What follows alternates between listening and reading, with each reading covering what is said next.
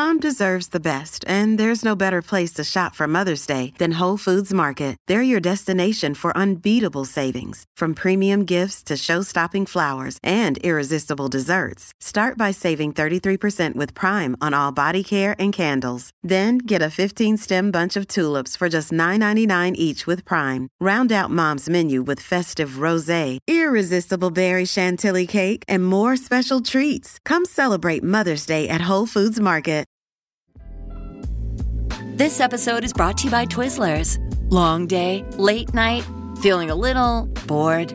Twizzlers is the ultimate sidekick for any moment of the day, no matter what kind of day you're having. The perfect level of sweet and a fun excuse to sit back and relax. Unwind with Twizzlers. To buy now, visit Hersheyland.com/Twizzlers.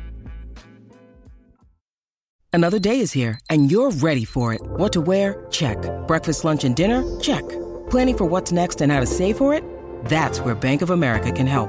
For your financial to-dos, Bank of America has experts ready to help get you closer to your goals. Get started at one of our local financial centers or 24/7 in our mobile banking app. Find a location near you at bankofamerica.com/talktous. What would you like the power to do? Mobile banking requires downloading the app and is only available for select devices. Message and data rates may apply. Bank of America NA, member FDIC. Welcome to the Olive Podcast Health and Wellness Series. I'm Janine, Olive's Deputy Editor and podcast host, and for the next few weeks I'll be catching up with experts in the field to get some great insight, advice and inspiration. From wellness trends to special diets and how to get your 30 plants a week, we'll be covering a diverse range of subjects.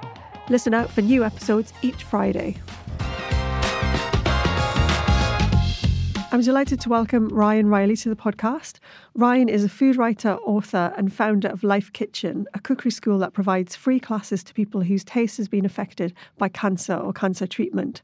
Ryan has written 3 books, Life Kitchen, Taste and Flavour, and his latest, Small Pleasures, that we're going to chat all about today. Welcome, Ryan. How are you? I'm very good. How are you? Thank you for coming all the way from Brighton. You know what? It was so easy. Do you know what? I always say I've written 3 books, but I've actually written about 6. I know, I was going to say, because when I was looking online, you've given 3 books out as well, haven't you? Yeah. Because of what we do in Life Kitchen, I always want to make sure there's something accessible for people. No, I love the fact that when I was looking, that listed as well were like several different books that were sort of, as you did Taste and Flavour, you'd written extra books that you could give away, which I think is great. And it kind of speaks to your whole story, actually, which is an amazingly generous one.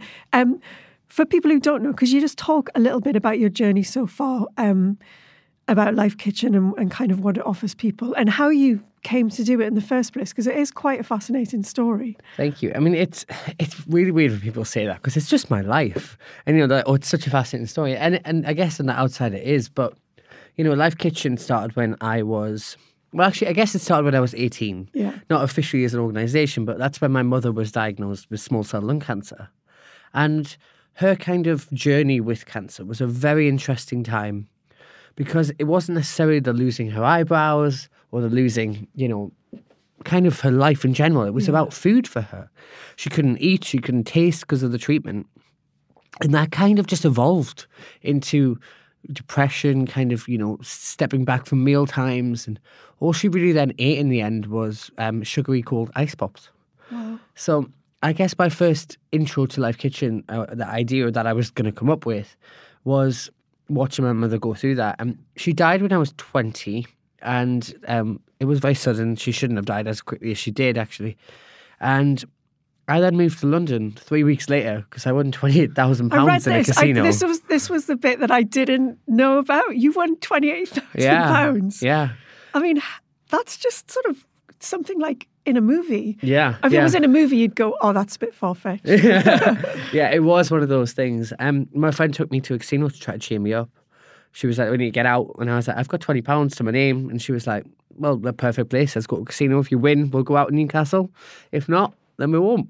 Wow. And my first bet, a £1 bet, and I won £28,000 from it. Wow. It was mad. Crazy. It was mad. And I didn't realise I'd won either, because I was so spaced out from everything that was happening in my life at the time. My friend was like, Ryan, tapped me on the shoulder and being like, you've just won the jackpot. That's crazy. So then what did you do? So the next day you were just like, that's it, I'm going to do something. Or... I didn't even wait till the next day. I called Kimberly, he's my co-founder at Life Kitchen, and my best friend, she also lost her mother to cancer, at 3 a.m. in the morning, and be like, I've just won this money, pack up the flat, we're going to London. And we flew to Barcelona, had this ridiculous holiday, flew back into London, and I had about 26 grand left, and I thought, let's rent up front for a year. So I was in this London estate agent's dream.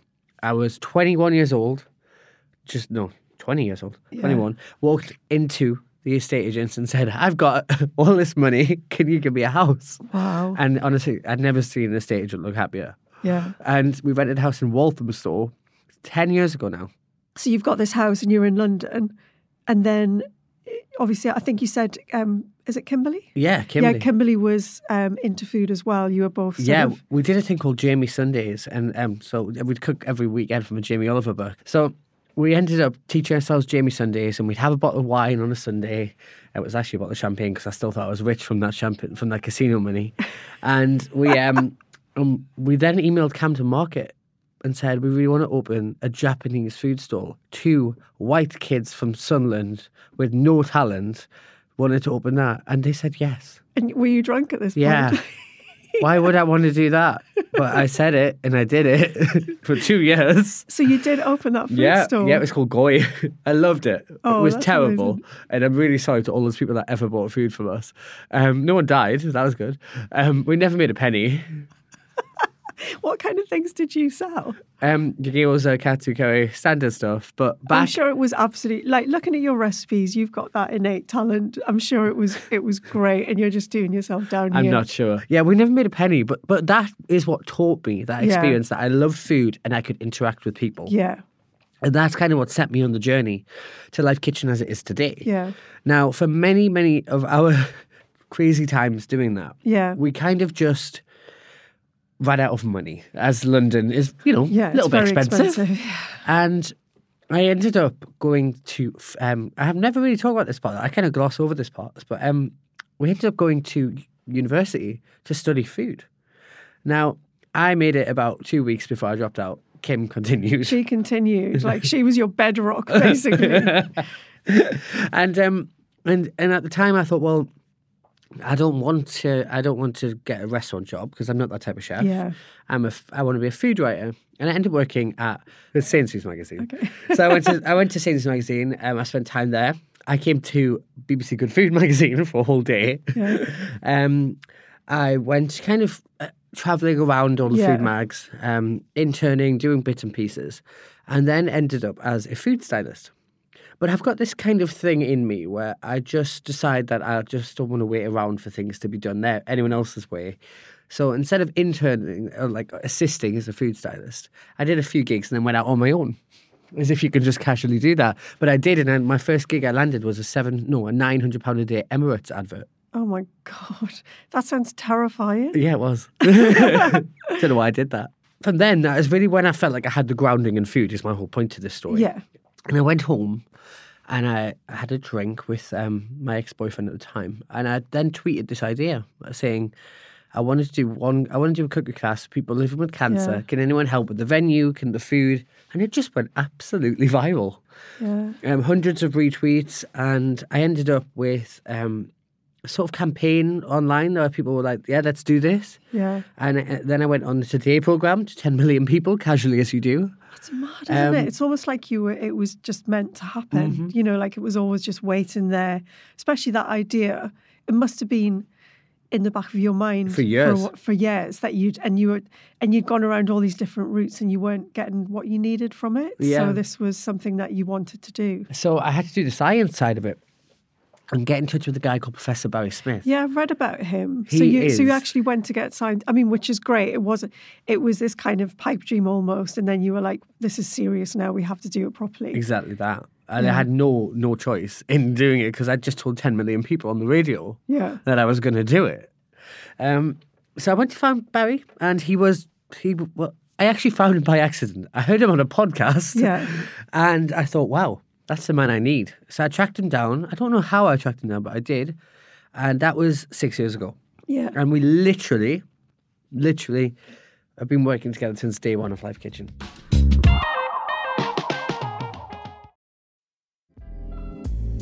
This episode is brought to you by Twizzlers.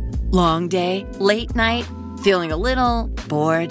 Twizzlers is the ultimate sidekick for any moment of the day, no matter what kind of day you're having. The perfect level of sweet and a fun excuse to sit back and relax. Unwind with Twizzlers. To buy now, visit Hersheyland.com/Twizzlers.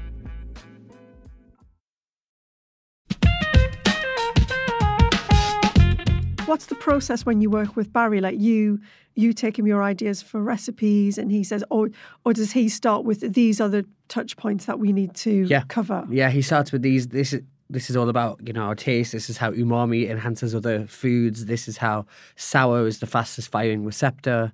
All those little things. Oh, really? So that's so like there are.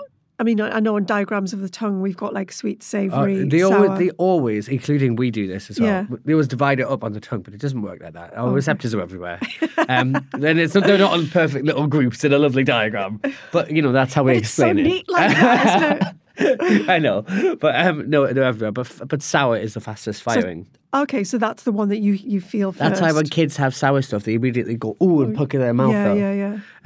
So we kind of use all of those things to kind of enhance how we do it, and there's loads of science behind it. But I'm not a science person. Barry is. So he tells me, and I go, "What does that mean in layman's terms?" Yeah. And he says, "Lemon vinegar." And I go, "Right." But it's good that you've got someone like that, and then you've got someone like you who's interpreting it for people like me who, maybe I just don't want to go down the science. I just want to be told. Yeah. Or someone who's suffering who just wants the meal that's going to taste of something. Yeah. Which is at the core of it, what we do. Yeah. So with Life Kitchen, you've got a physical cookery school. Yeah, we've got one in the northeast of England, and then we have a thing called Future Dreams House in London. Yeah. So that's like a big breast cancer charity, and they have a beautiful like Marble Island kitchen, and we kind of share that when we do London classes. But what the future of Life Kitchen will be back how we started. We're going to go travelling again, all the way around the country, pop-up cookery classes, because the world is expensive. It's getting more and more expensive. And I don't want people travelling to us. I want to bring it to them. Life Kitchen's 6 years old. Yeah. And literally we started it with, one cookery class and we're 6 years old, which is wild. Yeah. But we started out travelling. So we did River Cottage, we did Jamie Oliver, we did Dalesford, all the big hitters. Yeah. And then we ended up with our own place. And now we're reversing it. So you're going to start moving around to different places. Yeah, I think it's just the best way to do it. Make it as accessible as possible to people. But for the first time ever, I won't be teaching it. Oh, who's going to be teaching? My team. Oh, that's good. Yeah, there gets to a point where I can't actually be everywhere at once. I like to think I can be. Yeah, you have to. I mean, a lot of the new books about self-care, and you need to address that as well. I guess. I'm not very good at that. That's why I wrote this book, and that's what I wanted to talk about. Let's talk about the new book and your motivations for writing Small Pleasures. Yeah, so my motivations were quite a difficult one because Life Kitchen did so well as a book, and then dropped off the face of the earth because it came out on the 5th of March 2020, and 2 weeks later was a global pandemic. Oh my God, the timing. Yeah. What can you do though? Nothing. Yeah. And everyone's first thing when I tell them that, they go, but it was pandemic. Everyone was cooking. Yeah, everyone was cooking the famous people that they knew. Yeah. Like I was just my first ever book. People didn't know me.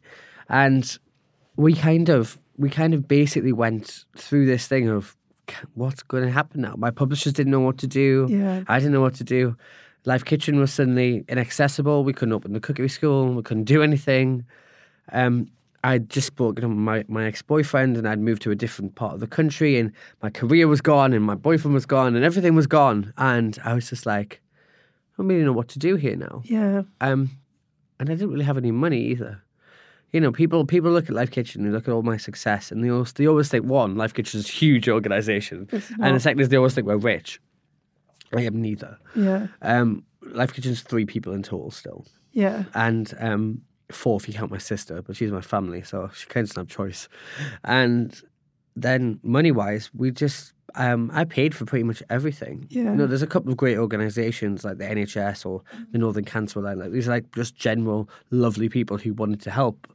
But the book paid for quite a lot of things. Yeah. And that's kind of where it all. And it's hard. It's all rested on your shoulders as well, and then suddenly that's all. And then all the pressure came, yeah. and then I was kind of sober during that point in my life as well, and not because I had any problems with it or anything back then, but it was one of those things where I was just in the countryside, in this new house, no career, no money, no friends, in a pandemic. On your own as well? Yeah, I just took the house a month before. Wow. It was a 3-bedroom farmhouse in the countryside.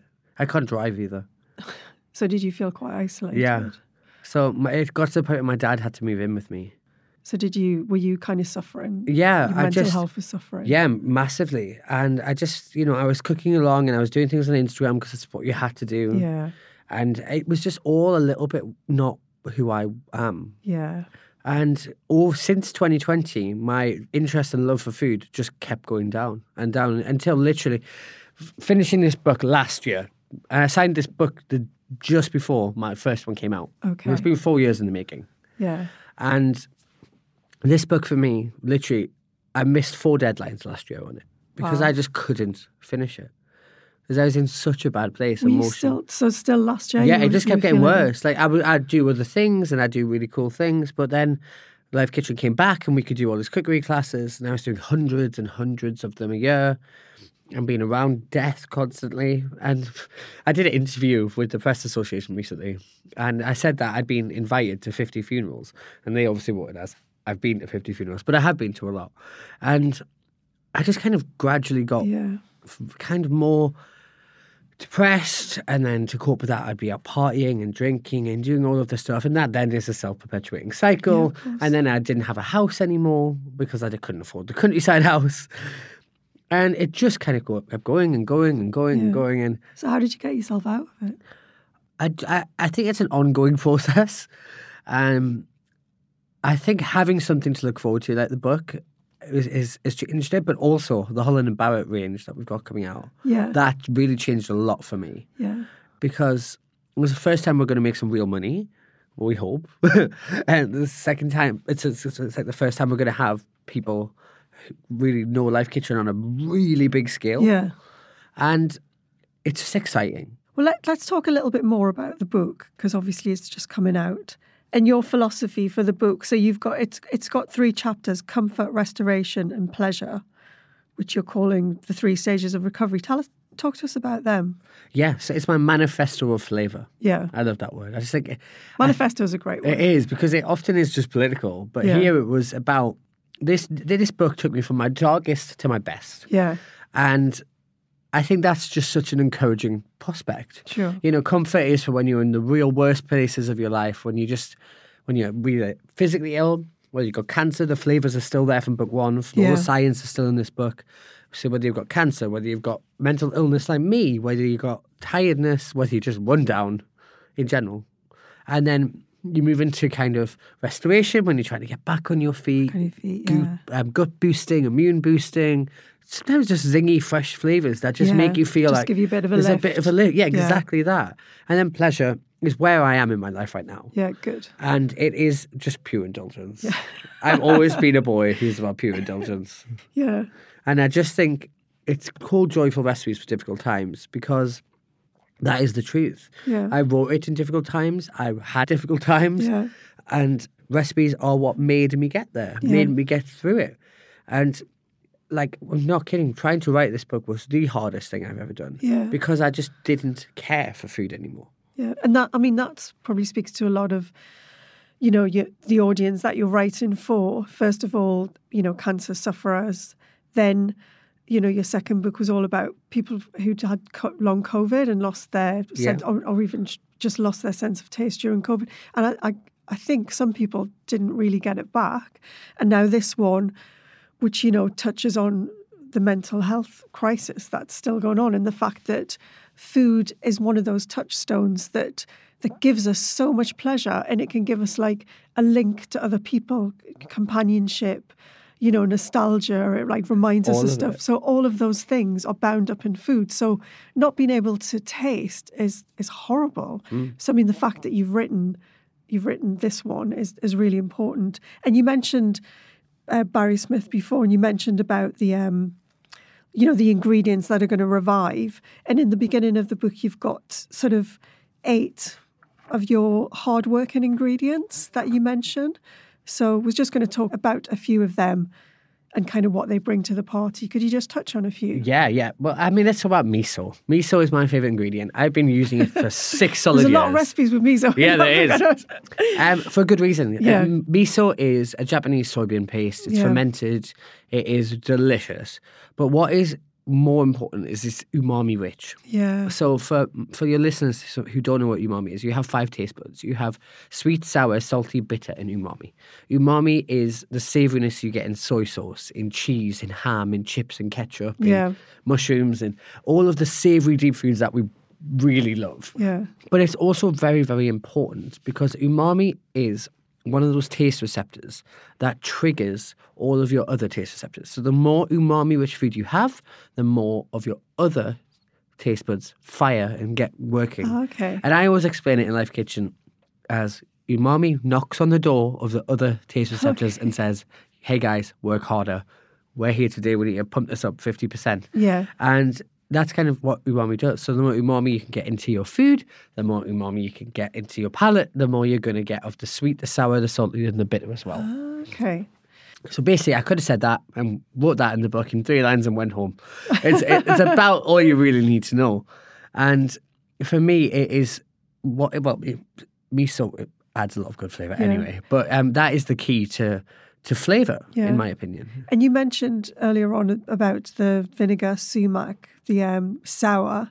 So I think you've got in there, you've got sumac, which is a spice. Yeah, a sort of Mediterranean, Middle Eastern spice. It has a lemony flavour. I like it because some of these key ingredients are about trying to get people to expand their food minds. Some of them are not the most flavourful, but sumac is pretty.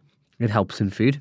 And it is lemon flavour. People know what lemon is. Yeah. So by just trying to get them to step outside of it, because often people who are dealing with taste loss or dealing with food aversion in any way, trying to get them to eat again after you haven't been eating very well or you can't taste anything can become a mental block, can become psychological. So you've got to find ways to navigate through that maze for people. And sometimes that is just being able to dust a dish with something that looks pretty. Sometimes it's about being able to talk to them about how sumac is lemon flavour. You like lemon. Yes, we might not be able to have got lemon before, but we can use this as a sort of formula to get back to flavour. So quite a lot of the things that we do is about breaking down psychological barriers as well. And it's simple a as well. A lot more than I signed up to do when I started Life Kitchen. But here we are. But you're there.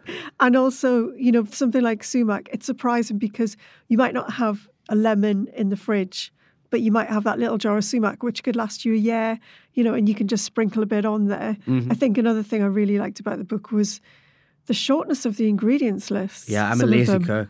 Yeah. I am. I really am. But it's great, though, to say you can pack in the flavour, but you're going to need 3, 4, 5 ingredients. I mean, that's fantastic. Yeah, eat your heart out, Jamie. I did some of my recipes in 3. No, I just really wanted it to be accessible. Yeah. I'm a lazy cook. I like to spin things and make them classics and make them easier, make them more delicious. Don't tell the French. There's a French pickled onion soup in here that I make with pickled onions. I saw that. That looks... I mean, I'm a big pickled onion fan. So I just thought... that was an easy win for me. How do you spin a recipe and make it better? And how do you increase the flavour? Everything I do, I'm thinking about how do we step up the flavour? Yeah. And I often break that down to the base ingredients. Okay, so French onion soup has onions in it. What other onions are on the market? Yeah. And that's how I start my recipes. I'm like, spring onions, there's pickled onions, there's red onions. And I'm like, well, everyone's done the other 2. Let's try pickled onions. And it just worked. And I loved it. And it's actually my favourite recipe in the book. Is it? I love it. And the other thing, in terms of ease is the fact that there's so many recipes for one. And I think it's so normal to pick up We're Guilty of a magazine, a book, and it's a recipe for 4 to 6. And you just look at it and think, I'm not going to make that because there's only 2 of us or there's just me. And actually self-care, it's really difficult to cook for yourself, isn't it? Especially when you're in the bottom of a hole. Yeah, and that's basically what this whole book is about. It's about getting you through that. It's about giving you the tools and the recipes to get there. And, even some of them, I say at the beginning of the book in the intro that there is incomplete dishes in this book. There are dishes that are they're not a meal. But why? What is a meal? Why Yeah. does it have to be defined by that? Yeah. Get some food on a plate is often the biggest win that you need to do to get yourself back on the feet. So just simple Yeah. ideas. There's a recipe for oven chips with a cheese sauce. I'm so Sounds surprised my great. publishers let me do that. But you know, why are you're not going to make chips? It's just unrealistic. You're going to put those in the Yeah. oven and make a little cheese sauce, you know, inspired by my time getting drunk in the northeast of England, eating cheesy chips. It's what, you know, I just thought if you can have that nostalgia, have those little wins without judgment, food is incredibly elitist. Yeah. And I have no reason to be elitist. I have no right to be. And I think it's wrong. And for me, I'm just able to break down those barriers a little Yeah. bit. I love that. Tell us about a few more recipes in the book then. Go on. Maybe pick one from each chapter. So which chapter was the pickled onion soup in? I think that is in restoration. Restoration, yeah. But if I have to pick anything, and what I'm holding up here is my miso scrambled eggs with Oh, spring yeah. onions. And again, we're back in the miso territory. But it's simple. I mean, how many ingredients have you got there? 1, 2, 3, 4 in the eggs and 3 in the serving. Amazing. In the toast. What I find really, really good about this recipe, and what I find about when I write recipes in Yeah. general, when I know that something like miso needs to go into a recipe for the umaminess, Yeah. you think about the flavor profiles of miso. Miso is salty. Miso is savory. So where do you put salt? So I thought eggs. Eggs always need salt. So then I just experimented with a bunch of different eggs, Yeah. spreading it on a fried egg. You know, putting it putting it in a hollandaise, which works really well. If you ever want to put that in the mag. And scrambled eggs felt like the most sense. It's easy to do, and I must say these are soft set scrambled eggs. Don't Right. do them like the hard and fast way. 'Cause Oh, people should just do the eggs however they like them. Though, no, they shouldn't. They should do them my way, and I insist upon it. I wrote this book, okay? I get to decide. No, but soft scrambled eggs are better. Yeah. They have the reason they're better is because when you are giving those fats a time to emulsify together, it creates richer, more decadent, more flavorful eggs. Okay. So I win. Do them soft. I'll let you win that one. And then it's all about the miso. So the miso will add an extra umami depth, but it Yeah. will also add that perfect seasoning through every molecule of that recipe. And you'll just find that it's just really punchy and powerful and flavorful. And it's quite a nice, easy to eat thing as Yeah, well. it isn't if you're sounds just fancy. feeling- Like Does- miso scrambled eggs. Sounds very fancy. You know, Okay. some restaurant in London will have that on their breakfast menu for about £14 Yep. in about 6 months' time. That's so true. I saw mince on toast on a menu, and I was like, my grandma used to make that, and 16 quid is too much. It's exactly what's happening. Pick one from the From pleasure. from pleasure. Yeah, So pleasure is a really interesting chapter for me, and it has to be what I just talked about: oven chips the cheesy chip with Comté So sauce. what is the sauce then that you've got there? So the sauce is really simple. It is, classic roux made with the bechamel, and then you just add Comté into it. I'm not even kidding.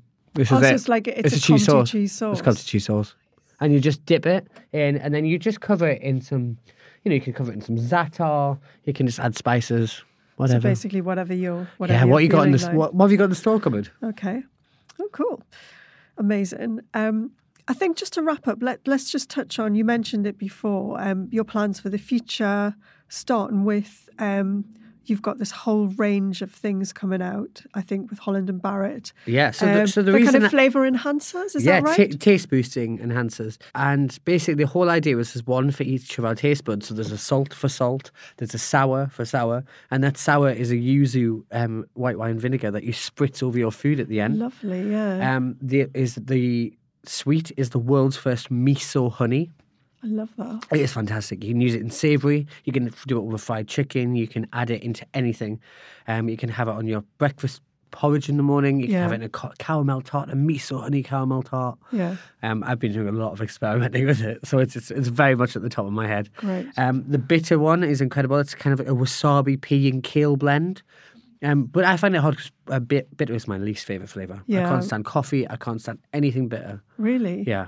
So I'm a sweet sugar boy to the ends Bitter of the earth. things are really good for you, apparently. They are. You know, But I always find that wild that nutritionally. we know that, because who thought when they bit into something bitter and thought, you know what, that tastes so good, I'll Yeah. continue on and experiment. you would think it was poisonous. Yeah, wouldn't you? exactly. So sweet, sour, salty, bitter, and umami. So I also developed an umami paste. So it's a soy and honey umami paste. It has yeast extract in it. Nice. And basically you can use that as a dressing for anything. You can marinate stuff in it.